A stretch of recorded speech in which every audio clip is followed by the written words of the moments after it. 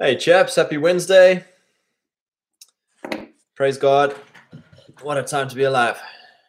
It's been a great time just really wrestling, carrying on from yesterday's stream on clarity. I just feel like, when you get information that changes your view, Andrew Graves, to what do we owe this high honor?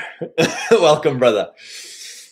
So I was really going through this this new lens of, wow, why do I click with certain guys? My whole past, my past church history of, I think I was brought up in the churches I was saved into and whatnot, growing up Pentecostal, charismatic. Rob, hey brother, we were brought up to value continuationism or Holy Spirit manifestation as the number one primary sign of tribe, of agreement, so like, oh, those guys believe in the Holy Spirit, okay, we're friendly, and like you can go to a church which is super patriarchal and super dominionist, the two things that are now most important in my life. But because they're cessationists, you're like, I don't really like this church or whatever. And it's like, okay, whoa. Or you go to a church that's super continuationist, Holy Spirit, like whatever you want to call that, but they're feminist and they're missional, look like the culture. And you're like, man, I should like these guys. I don't know why I don't. Why don't I fit in here? And so like just reading this whole thing of drawing tribal lines along these value systems, you're like, whoa, like this is amazing. Brandon, brother, I'm here strictly for the information and the accent. Thank you. Connery himself came to great success simply by never changing his accent. So I think there was this huge, like just the scales fell from my eyes of like, why do we like the people we like? Why do we not fit into the places we think we should fit in? And so I really just want to hit on this thing for us of in-group identification of, when we ask like, what is a tribe? Because this is what I'm currently wrestling through right now. Driscoll in his book, and it's great. He says it because like a couple weeks back, I was saying how I thought Driscoll was a great example of a tribal chieftain, a tribal king, who unfortunately got caught up as a priest in the morality or the purity spiraling of the standards that are applied only to priests in a church, because he uses the church as the vehicle for tribalism. And so for me, I'm like, man, like there's got to be a different way. There's got to be a different way. And so when I look at successful tribes, if right off the back of the hand, we can say the Amish, right? They're clearly a tribe. They're a peculiar people. They stick to themselves. They have high in-group preference. So I think in-group preference is a key factor to tribalism, right? They solve all their problems in-house. So in-group when it comes to arbitration, morality, norms, customs, right? Amish don't go to the courts to sue another Amish, right? They have their own in-group legal system. They have an in-group economy. Every guy knows every guy what skill they do, and you buy from your friends before you ever go out to buy from the English. And even then, if you're buying from the English, it's like, hey, chaps, we noticed something that we don't have in-group. Let's sort this out. And they'll sort it out. Very sovereign when it comes to economy, in-group economy.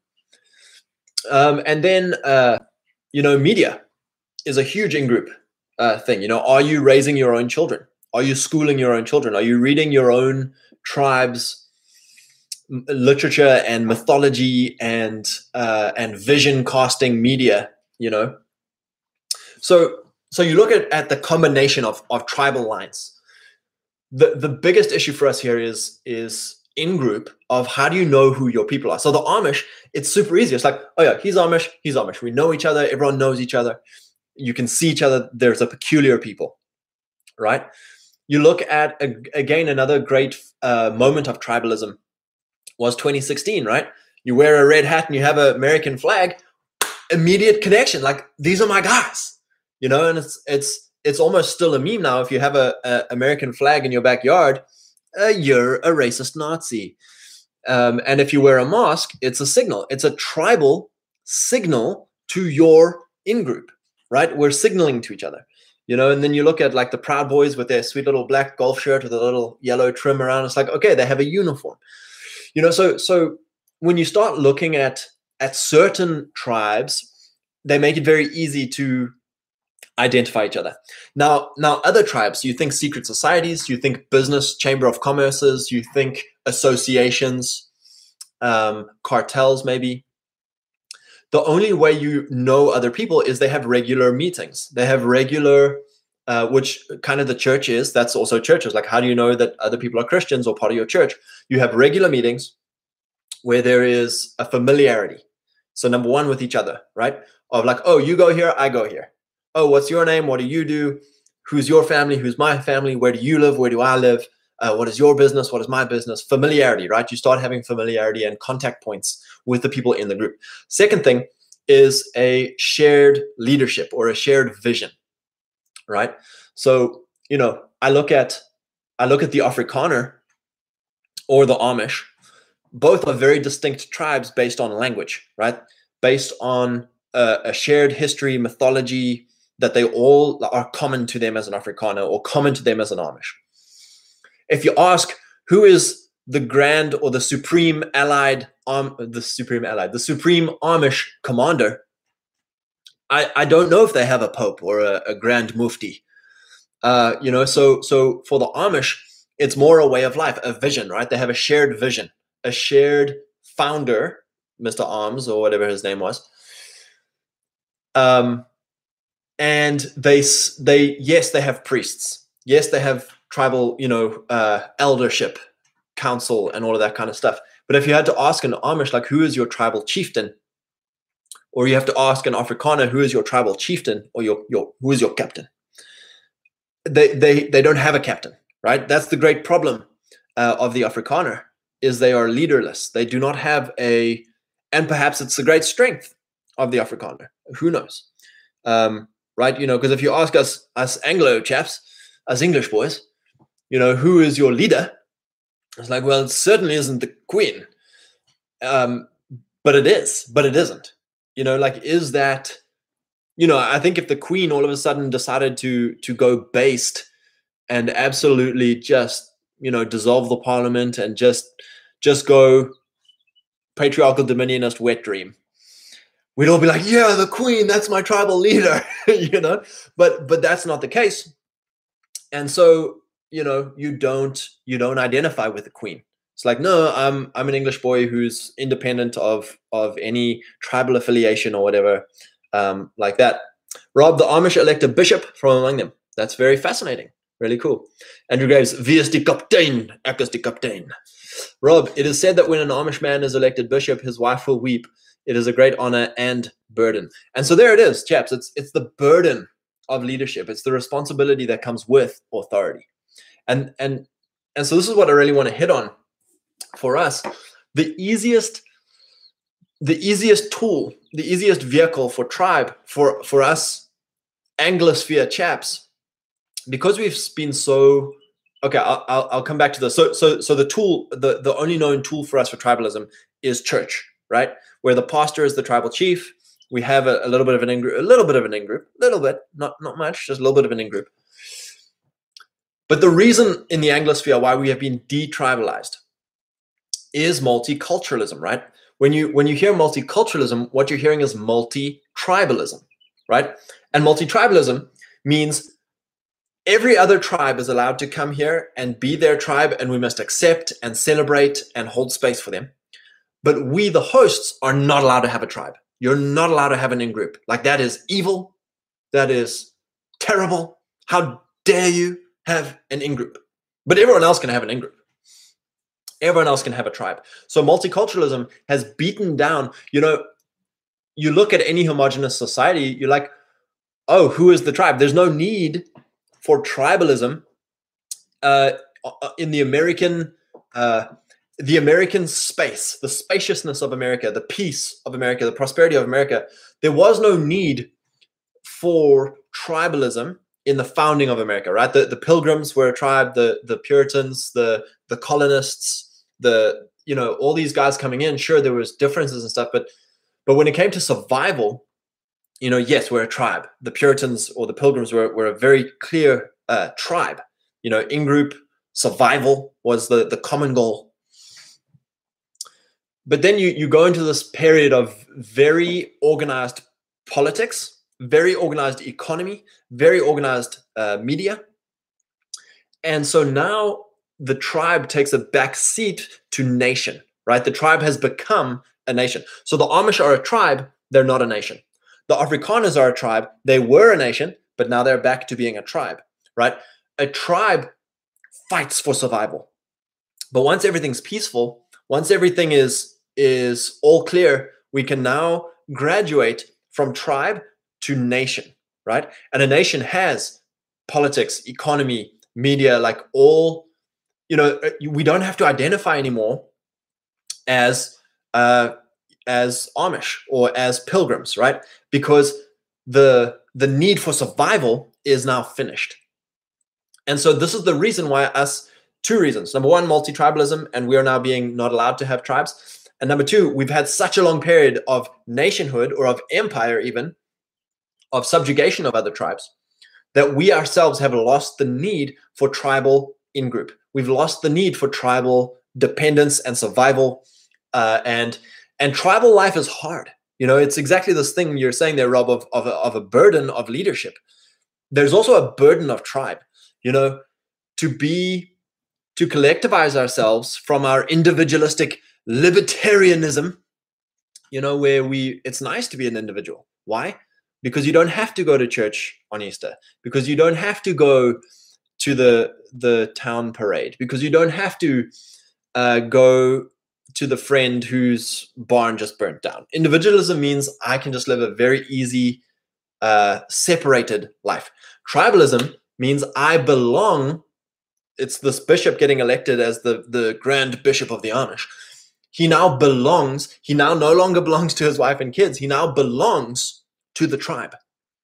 And so as men, one of as Western men, one of the aversions to tribalism, one of the aversions to community, is the fear of giving ourselves away to other men, to other people for other people's good. And I think this is like something we're really having to figure out, of like, man, I'm really nihilistic, I'm really full of despair, and I'm really depressed, but at least I'm free. It's like, okay, well, I think I would like to start trying some tribalism, please. Andrew Graves, a lot of us ideological outcasts need to come to grips with the burden of leadership. Personally, I'm very convicted about flaws in my character and don't want to perpetuate them to family and friends. And that's the multi-generational thinking, It's that whole thing of like, wow, like if I don't do anything, my kids are just going to get what I've gotten and even worse. If I don't do anything, my grandchildren are going to have even worse. Like the civilizational decline, there's no brakes on this train. There's no bottom on this ocean floor. Like we're going, and it's this thing of like, okay, I can do something. And that's the meme. The meme is that we have to start Boogaloo. The meme is that we have to become a senator. The meme is that Donald has to be the president. And it's like, no. Like, never has worked. That's it. The political solution. There is no political solution for us on the right. It's moral and it's economic. It's tribal. It's a tribal solution. It's like, it's a thing of can I get a small modicum of neo-Amishness, our own property, our own bunch of families who all like each other and believe very similar things and are working towards a wholesome local scale civilization. And it's like, wow, my kids are going to inherit what I never got. And if they keep doing that and we set them up to carry on doing that, our grandchildren are going to inherit what we never got. It's really good. Wait a minute, what? Welcome, brother. Late, but spectacularly on time. Was catching up last night's video. Very cool. Groenland Kat, welcome. Afrikaners are realizing that they don't need one leader to stand up. everyone individually are leaders in what they can control under a cultural banner. Yeah, exactly. And here's the great balancing act for the Afrikaner. You started out as a tribe. You won nationhood. You became a nation. And now you're back down to tribe again, right? And you're still operating in the tribe as if through the lens of still being a nation, right? A nation conducts itself through senators and ministers and presidents and mayors and all of this stuff, whereas a tribe conducts itself through patriarchs. And so this is what we are learning that we haven't got, that we have been robbed of, is the power of patriarchs, which are strong families allied with other strong families coming together to form a tribe, right? And those patriarchs together shape the tribe. So you're right in the essence that Afrikaners realize they don't need one leader to stand up. Sure, it's like you need patriarchs. You need tons and tons and tons of patriarchs. There's 5 million Afrikaners. It's like you're gonna need a couple thousand patriarchs to all stand up and be like, it's exactly what happened with America in the 1770s, right? You had about 200, 300 to perhaps 1,000 patriarchs all stand up and say, right, chaps, we hang together or we hang alone, but let's roll. Let's get this thing going. And that's where the Afrikaner is at now. They are at their second founding father moment. And it's where the Anglosphere is at. It's where America's at. It's where Britain is at. We're at the second moment now of, do we re-kick start civilization? And that comes from tribalism. It comes from patriarchy. It comes from strong patriarchal men, strong tribal chieftains saying, all right, let's start operating. And again, it's not operating politically. Yes, there is political operation. Yes, we should vote. Yes, we should go for bureaucratic jobs. Yes, we should do all the things in the political realm. But that's a far end. That's a far down the line victory. That's Mount Doom, right? That's the final thing in the novel. First, we build economy, we build morality, we build families, we build institutions, we build schools, we build banks, we build property portfolios, we build assets, we build power, right? All of this stuff is the fruit of this is then nationhood. Rob, the burden of tribe begins with understanding that your fate is intertwined with that of the tribe. Man, that is really good. It's celebrating the mythology. It's celebrating the glory of your past as a tribe. That is why when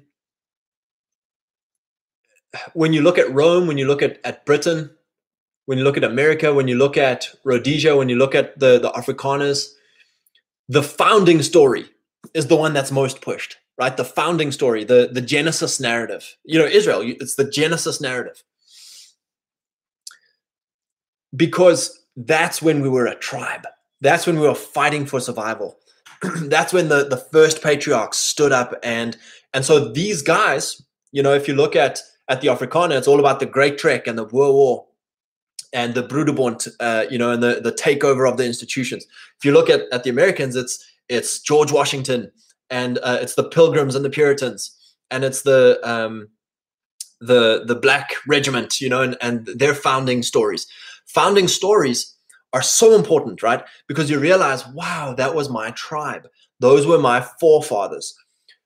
They were once back against the wall, fighting for survival against hostile tribes. And it's like, then we went into nationhood. Everything was squeaky clean. We beat all the other tribes, and we got lazy and we got fat. And now instead of identifying as tribe, we identify as an individual and screw responsibilities and burdens of the tribe. It's now a nation. And now we understand, we're coming back down again, where our nations have been subverted or conquered. In many cases, our nations have been conquered. The Afrikaner, you were conquered. The American, you've been subverted and culturally conquered. The Englishman, we have been subverted and culturally conquered. of all of them, the Afrikaner actually stands the best because they know they were conquered. Like they were kicked out of government, totally new tribe took place, right? Whereas the Americans and the Brits, it's like, oh no, fellow white guy, you know, fellow multicultural, you're still here. Like, you know, it's this convoluted, we don't know who our tribe is. We don't know who our enemies are. We don't know that we are in a cultural war. And so until we get back to this tribal survival mythology of like going back to this thing of like, wow, we get to be the refounding fathers. Wow, our tribe is in the midst of a cultural war against hostile tribes. We might not make it. How exciting. Like, it's super exciting. Der Joman, people in the West think they're owners, but we were only ever renters, and the rent is now due. Yeah, man, you know, it is that whole thing of shirt sleeves to shirt sleeves in 3 generations. You know, they say the grandfather was poor, worked his way up to wealth, and then by the time the grandchild comes along, he's back poor again.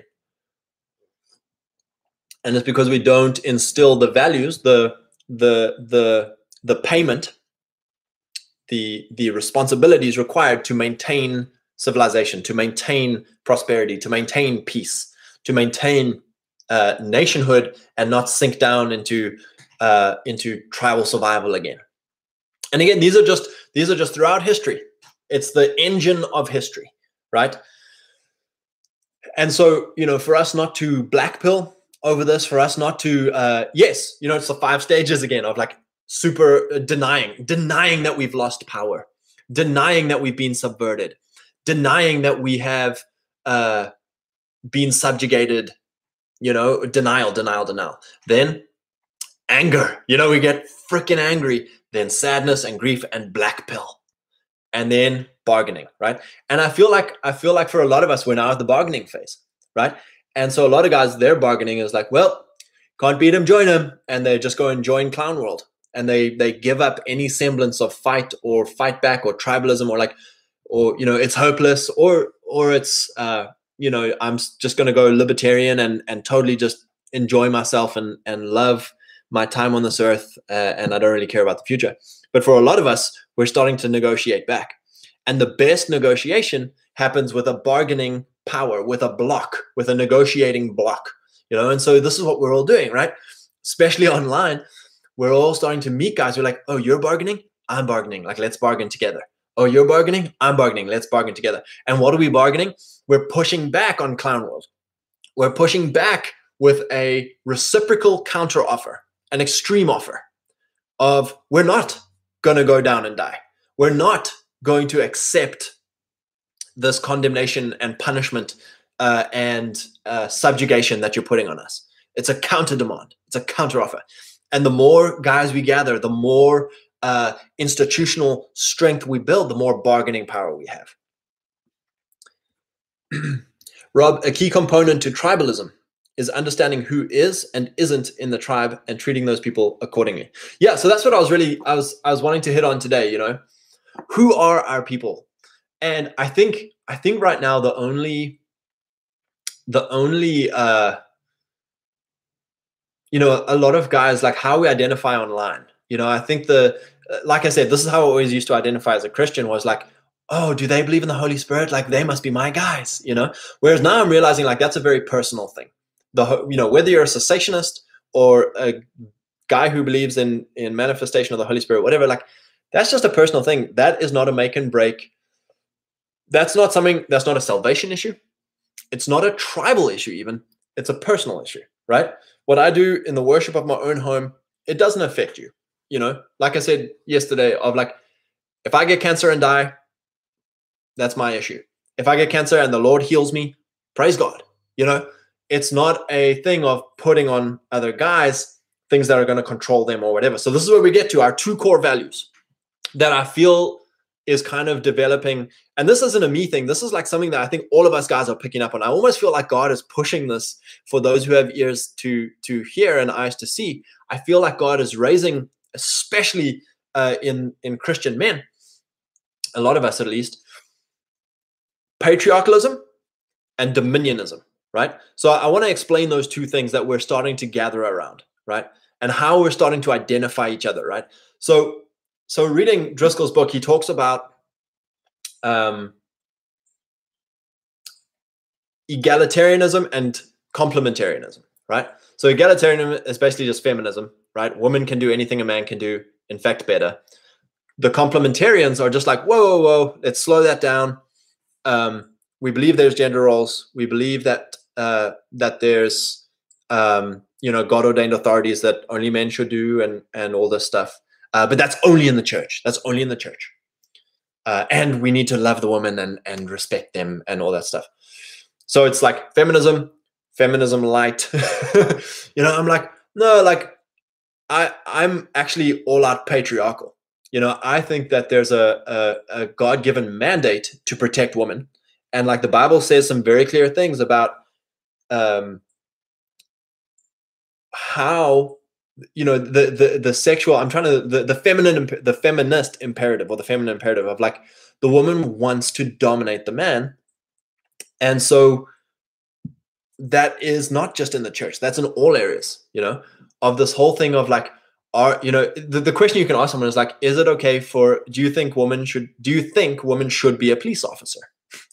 And most complementarian guys are like, well, it's up to her. Like, if that's her thing, like you can't, it's not on us to stop her. And it's like, dude, just the natural grace. Like you don't have to be saved. You don't have to be a moral man, but just the natural grace of like understanding how God made us. It's like, dude, 150-pound woman, or 100, I don't know how much women weigh, 130-pound woman will get absolutely mobbed by a 100-pound dude every time, and it's like, what is the purpose of a policeman? What is the purpose of a soldier? It's to protect women and children, and it's just like, so it's on things like that where it's like, I don't even care if people call me a Nazi. I don't even care if people call me a misogynist. I don't even care. It's like, dude, there are some such clear-cut moral things of like, yeah, men are different to women. Men have a totally different role, a totally different mandate to women. And then likewise with women, it's like, man, how much more honor is there than being a mother? Like, you bringing life into this world and being able to nurture and care and, like, whoa, like, is there anything more honorable and amazing than that? And it's like, no, we'd rather go be a wage slave cuck. It's like the guys don't even want to be wage slave cucks. No, but we've got to go, and anything a guy can do better. It's like, oh, you can do slavery better than a guy? Actually, you can, and that's why the capitalists like it. Anyway, so this huge thing of patriarchy, of like, it's such a clear thing for a lot of us. And it's not this, because there's the meme. The meme is like, oh, Scott, so your wife is chained to your basement and you abuse her, and like, I'm just trying to think of the memes that are around patriarchy. But like, no, like, actually, I think what we're trying to heal from, both my wife and I, like my wife's trying to heal from being raised in a feminist worldview, and I'm trying to heal from being raised in an effeminate worldview. We're both trying to heal from this thing and move towards God. What did you want? What picture did you make? So that's where a lot of us guys are, is trying to figure out God's ways for sexual dynamics. The second thing is dominion, right? So where Driscoll was chatting with us on dividing tribal lines was being missional or being fundamentalist. And my whole life growing up, I consider myself a missional guy, right? I would hear the word missional. I'd be like, yeah, I'm missional. I want to be a missionary. I want to change culture.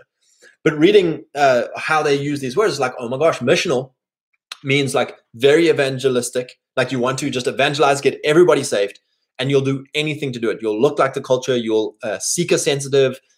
You don't retreat from sin, retreat from culture, which in a way I used to believe in, right? I used to be like, oh yeah, the what is that option? The Benedict option, right? Retreat from society, go build your own little enclave, homeschool your own children. And I'm like, yes, but I also want to be missional to the third position of fundamentalism and missional is dominion, right? I will not look like the culture, but I'm going to take dominion over the culture, right? I'm not going to retreat. I'm going to advance. And so I think this whole thing for a lot of us guys is like, yeah, that sounds right. Like, we don't give up our institutions. We don't run away from fights. We don't retreat because we're afraid. We don't victims crying out for God to come and save us. It's like Jesus already saved us, and he's given us a commission to disciple the nations. What does disciple mean? It means you discipline what goes on, you know? So I think those are like the two key core tribal concepts that I see kind of rising up amongst young men, is patriarchy and dominionism.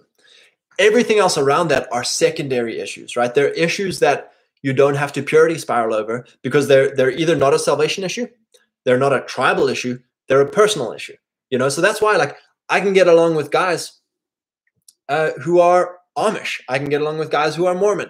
I can get along with guys who are Baptist. I can get along with guys who are Pentecostal, because it's like, are you a patriarch? Are you a dominionist? Now we can learn from each other. You know, I'm not going to go become Amish. I'm not going to go become Mormon. I think that's where we have the church as tribe as kind of that is not the best tool to understand tribe, right? I think tribe is a loose affiliation, maybe a strong affiliation of many different church expressions. But do you believe in dominion? Do you believe in patriarchy? Like, we'll probably get along well, and we can have bargaining power together, right? Because we want bargaining power of setting frame for culture. We want bargaining power of setting a vision for what all the young people coming up want to live into, we want to demonstrate and disciple a positive vision for these youngsters coming up. Russell Lamberti, welcome, brother. The rise of English as the global language is a huge challenge for Anglo nation building. Language is a powerful logger for a tribe. Language is like a secret key or code. The English code is cracked. That's tough. Dude, exactly that. The Amish speak German. The Afrikaners speak Afrikaans. Most in-group, the multicultural dream has all these different immigrant groups who have enclaves that don't assimilate. You know, there's a huge language aspect. Like, it's so easy. It's like, oh, you speak my language? And that's why with the English, all you can really get is jargon, is lingo, you know, inside jokes, inside language. And I think there's a huge detriment to that of having the Anglosphere be the global language. Wait a minute. I've been trying to build a local tribe for years to no avail. Realistically, my tribe will be my sons. Yeah, and I think the other thing there, bro, is what are our expectations? You know, when you look at the Amish, that, you know, we just see the polished outside of 300,000 or 400,000 plainclothed folk who are just absolutely machining it in accumulating land and being culturally ascendant. You know, whereas for us, it's like, man, I don't even have 3 mates to have a beer with every weekend. You know, I don't even have a cousin who owns an auto shop and a cousin who owns the local farm, and I don't have that, you know? And so it is this thing of if we can admit that this is the vision we're trying to get, now we can start going somewhere, right? The vision is what's important. Momentum is what's important, not our current lack. You know, that's David in the desert, right? David knew he was anointed to be king. He knew that he was going to be, he had a vision, but there were 14 years, you know, of just absolute challenge and lack. And that's where we are right now. We're at this point of God has put the vision ahead of us. And so now we're starting, you know, and mate, the fact that you even have sons is like, boom, you know, that's the first step is being fruitful and multiplying. Is, you know, God says of the Israelites when they're taken away captive to Babylon, he says, do not decrease, increase in number. So praise God. Russ, loss of unique language for Anglo tribe doesn't mean nation building is impossible, but it requires skill. Have to assert all cultural assets at our disposal. Yeah, and that's the biggest thing, cultural assets. So back to the title of this video, who are my people and which are my institutions, right? Man, like the quicker we can start having in-group preference institutionally, the quicker we will start having our own in-group cultures, right? Institutions are cultural builders. So what do you mean by institutions, right? Media houses, schools, performance, you know, anything that is rest related, recreation related, leisure related, that's all media stuff, all institutional things. When it comes to economy, right, institutions start becoming things like chambers of commerce, right? Start becoming manufacturing organizations that get together to invest in a manufacturing venture, organizations that get together to invest in property, organizations that get together to plan and develop areas, right? That's an institution. It's institutional power. In the governmental area, institutions are, your local bureaucratic offices, your local elected offices. It's things like NGOs, right? NGOs are a crazy powerful institution, where we're all giving our tax deductible money to organizations that are on the outside very astute and recognizable and credible, blah, blah, blah. But actually, they're busy bringing 1 million migrants a month over the border, or they're busy pushing child pornography through libraries, or, NGOs are incredibly powerful because they absolve the givers of the money from the final end product, which is perhaps 2 or 3 Overton windows beyond what is acceptable, right? So, if some guy donates to Kyle Rittenhouse's defense fund, it's like, you're going to lose your job, right? Because that's outside of the cultural window right now. But if you donate your money to an NGO, and the NGO is called like, We Love Trees, We Plant Trees and Save the Bees NGO, that NGO can then freely donate to the Rittenhouse Defense Fund because everyone's like, oh, it's an NGO, it's not a person. That it's an incredible institution. Russ, every little fight avoided stores up a bigger fight for later. It's like popping pimples, man. It's that whole thing of letting dirt stay somewhere and then not cleaning it out, not avoiding it or not confronting it. Yeah, church as tribe is a bad idea. Yeah, and it's not that it's a bad idea. I mean, right now it's the only idea we have. It's not that all these guys who are tribalizing the churches. I really like this thing we came up with a couple days or weeks back. We want to sanctify our tribe. We don't church. Well, sorry, connection was going there. If I thought that if I had to start a tribe, I had to start a church and then gather all these strong men together around my church, and now we have a tribe. But then I'm held as a priest to all these crazy priestly expectations when I'm actually a tribal king, right? So now we're starting to realize, like, okay, yes, churches are good, but they are a part of a tribe. They're not the tribe. So a church is a part of a tribe. It's not the tribe, right? A tribe can have many churches. A tribe can have many priests, right? But you want to move away from the church being the only machinery for a tribe. You look at the Amish. Yes, they do all their law, their arbitration, their culture through the church, but then they have economy, right? They have their own governance structures, their own media, etc. It's the same thing with cartels, right? Cartels are a great, like, is that a gang? Yes, that's a gang. Like, no church involved. Well, that's it. Like, all these cartel drug dudes, they're all going off to mass like good little Catholic boys. And it's like, yeah, the church is a part of that gang, but economy runs that gang, and a hard king runs that gang. Alrighty, Rob, check out the book Forging the Hero by John Mosby. Yeah, I'm a couple chapters in. It's really good. We'll do a stream on it at some point. So yeah, chaps, I really wanted to hit on this thing for us of a well-rounded tribalism. Again, the church has been memed as the only vehicle for tribalism. It's been memed as the only domain for working for God. But we have the domain of governance, the domain of media, and the domain of economy. We need to see it as a well-rounded. All 4 domains are our in-group, are our tribe mates are working in all 4 domains.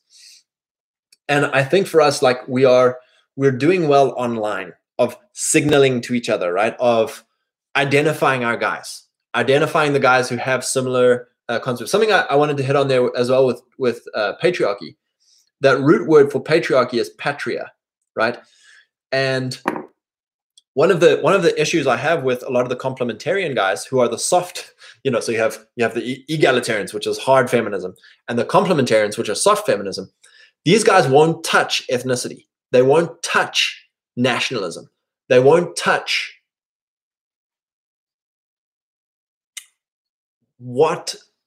why are cultures different? Why are there racial differences? Why are there cultural fights? And so patriarchy has the answer to that, right? Of like, hey man, again, that whole analogy of like, if I marry my wife, it doesn't mean that I hate every other woman. And likewise, me being an English boy doesn't mean I hate every other ethnicity. Like, we can be friends even, right? In fact, you can be friends with other ethnicities once you're honest, right? Because now all the disappointment is taken out, all the fear is taken out, all the anger is taken out, because it's like, I don't expect Indians to be white boys. I don't expect Nigerians to be white boys. And so I don't treat them with the expectation of them having my manners and my customs and my preferences. And now we can be friends because we're honest. And you can be like, hey man, why do you do that? Or, hey man, I didn't like that. Please don't do that. That's not what we do over here. And it's like, okay, great. Like, now we have peace, Russ Lamberti, what I mean by church equals tribe equals a bad idea is that guys think church transcends tribe, i.e. the multi-culti church tribe. Guys think that church dissolves ethnicity. Yeah, and that's it. So going into this whole thing of civic nationalism, and a lot of churches, they want to be civic nationalists. Like, we have so much pride in America, or we have so much pride in South Africa, Rainbow Nation. We love this nation, pray for this nation. But they don't realize that they are fueling ethnic conflict. They are fueling ethnic hatred, ethnic disappointment, ethnic anxieties and expectations that God never put on anyone. And it's this whole thing of when I get saved, when the Bible's talking about no Greek or Jew, no slave or free, no man or woman in Christ, they're talking about being an heir of Abraham. Right? Because the Jews were famous to be like, thank God I'm not a goyim. Thank God I'm not a woman. And thank God I'm not a slave. Because it's like, I'm a Jewish male citizen. And so therefore I have the blessings of Abraham because of my class. Right? And so it's like, no. Like, the blessings of Abraham are for anyone who believes, are for anyone who calls upon the name of Jesus Christ to be their Lord and Savior, right? But that doesn't mean I stop being a man. So when I get saved and I get washed with the blood of Jesus, I am now a man who is saved. I am now a what's the word I'm looking for? A husband who is saved. Like, getting saved doesn't stop me being a husband. Like, oh, sorry, babe, I'm a Christian now. If you're a father, like, oh, I'm saved now. I'm not a father anymore. Your natural hardware gets a software update, right? The software update is Jesus Christ is now my Lord. I swear fealty to him. He is now the King of Kings over me, right? He is now my king over my hardware. And one of those hardwares is being English. So I'm an Anglo. That doesn't fall away. It means I am now an Anglo who is saved and brought under the blood of Jesus, and now has to have obedience to Christ. That's why it says disciple the nations, because the nations don't fall away; they get discipled. The hardware gets a software update. Andrew Graves, acknowledgement of disparate and legitimate political interests and forging alliances based on truth and not lies has to be a staple of whatever political future we have. I like that. I think that's it. We can have very disparate alliances, right? This is what, like, I really am enjoying these Mormon guys. Old me would have been petrified to even acknowledge that I've spoken to a Mormon. Like, you spoke to a Mormon without getting him saved? You are not saved. It's like this thing of like, guys, we can have alliances with other tribes who are for me, it's the whole bus stop theology of like, we can get off once the bus is cleared Clown World, or they can get off once the bus is cleared Clown World. We can devolve into theological purity spiraling after clown world has been conquered. Yeah, and then based on truth and not lies. That's one of the biggest things for Christians. You know, Christian leaders are petrified of speaking the truth. Christian leaders are petrified of being rejected and losing followers and losing respect and losing, you know, and it's like, oh, okay. Like, you know, the truth is second to their fear of man or their fear of woman, you know, the fear of approval, lack of approval. And that's why, like, fear of the Lord is such a big thing. It's like you lie because you're afraid. Russ, the neither Jew nor Greek scripture has been badly twisted. Nailed it. Thanks, brother. Yeah, exactly, man. You know, and that's, you know, yeah, praise God for it. So I think one of the big things for us is figuring out, obviously, number one, what is your domain? You know, we've hit on that a lot. Like, a lot of us, we aren't meant to go into ministry, and praise God for it. You know, media, economy, governance, like, we've got talent there. We've got passion there. Like, freaking gun it, go hard. See yourself as an agent of your tribe, gaining mastery and skill and strength in your domain. But the second thing is, like, now how, okay, I'm doing that now. Wait a minute, you said there earlier, like, you're trying to form a tribe and you've got sons now. It's like, you know, you are a legitimate agent, but now it's like, wait, I kind of feel like I'm doing this alone. You know, I feel like I'm the only guy who's a patriarchal dominionist. And so I think herein lies our next thing, and this is what I'm really trying to figure out for us and I'm really appreciating your guys' commentary, because I feel like this is something we're all reaching at together. Start identifying, like, from my dad, if he was like, well, son, these are our people, these are the guys that are safe, these are guys that'll do anything for us, we'll do anything for them. You know, your life is you have a burden now to carry these people. It's like, okay, I've inherited a tribe. But for a lot of us, you know, we don't know who our people are. We don't know who's safe. We don't know who looks like us, but are going to turn us into the state, or gonna you know, wish we were dead or whatever. And so it's, you know, I'm really glad for social media. I'm really glad, because this is the first identification, right? A lot of us guys, we've never met each other in person, but it's like, this is my guy. This is my guy. This is my guy. And I really feel it's important, chaps, to start reaching out to each other with phone, and just start making, and here's the thing, don't be afraid. I think this is our biggest thing. You know, we're like, oh, what if, you know, it's this whole fear of association, guilt by association thing of like, what if I don't like this guy? It's like, well, then never speak to him again. You know, what if this guy's dodgy? Then never speak to him again. Like, it's fine. You've got boundaries. You're a man. But I think, or here's the other fear of, well, why would this guy talk to me? Or like, what, you know, why would I'm insecure to reach out? Like, chaps, we're all waiting for something great to happen every day. What's greater than getting an email from another guy saying, hey man, would like to connect, you know?